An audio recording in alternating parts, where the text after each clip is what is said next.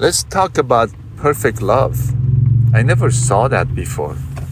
You know, we all know there is a scripture that says perfect love will cast out all fear, right? What did Jesus say about love? He said, the greater love has no man. Greater love. That greater love is a perfect love. It appears.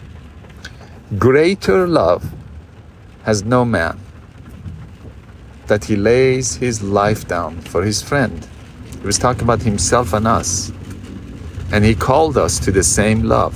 He's saying, let me teach you and show you what is perfect love that will cast out all fear, even in your own life. When you turn your pain into prayer for others, when you stop being concerned about your own life and put the life of other people first.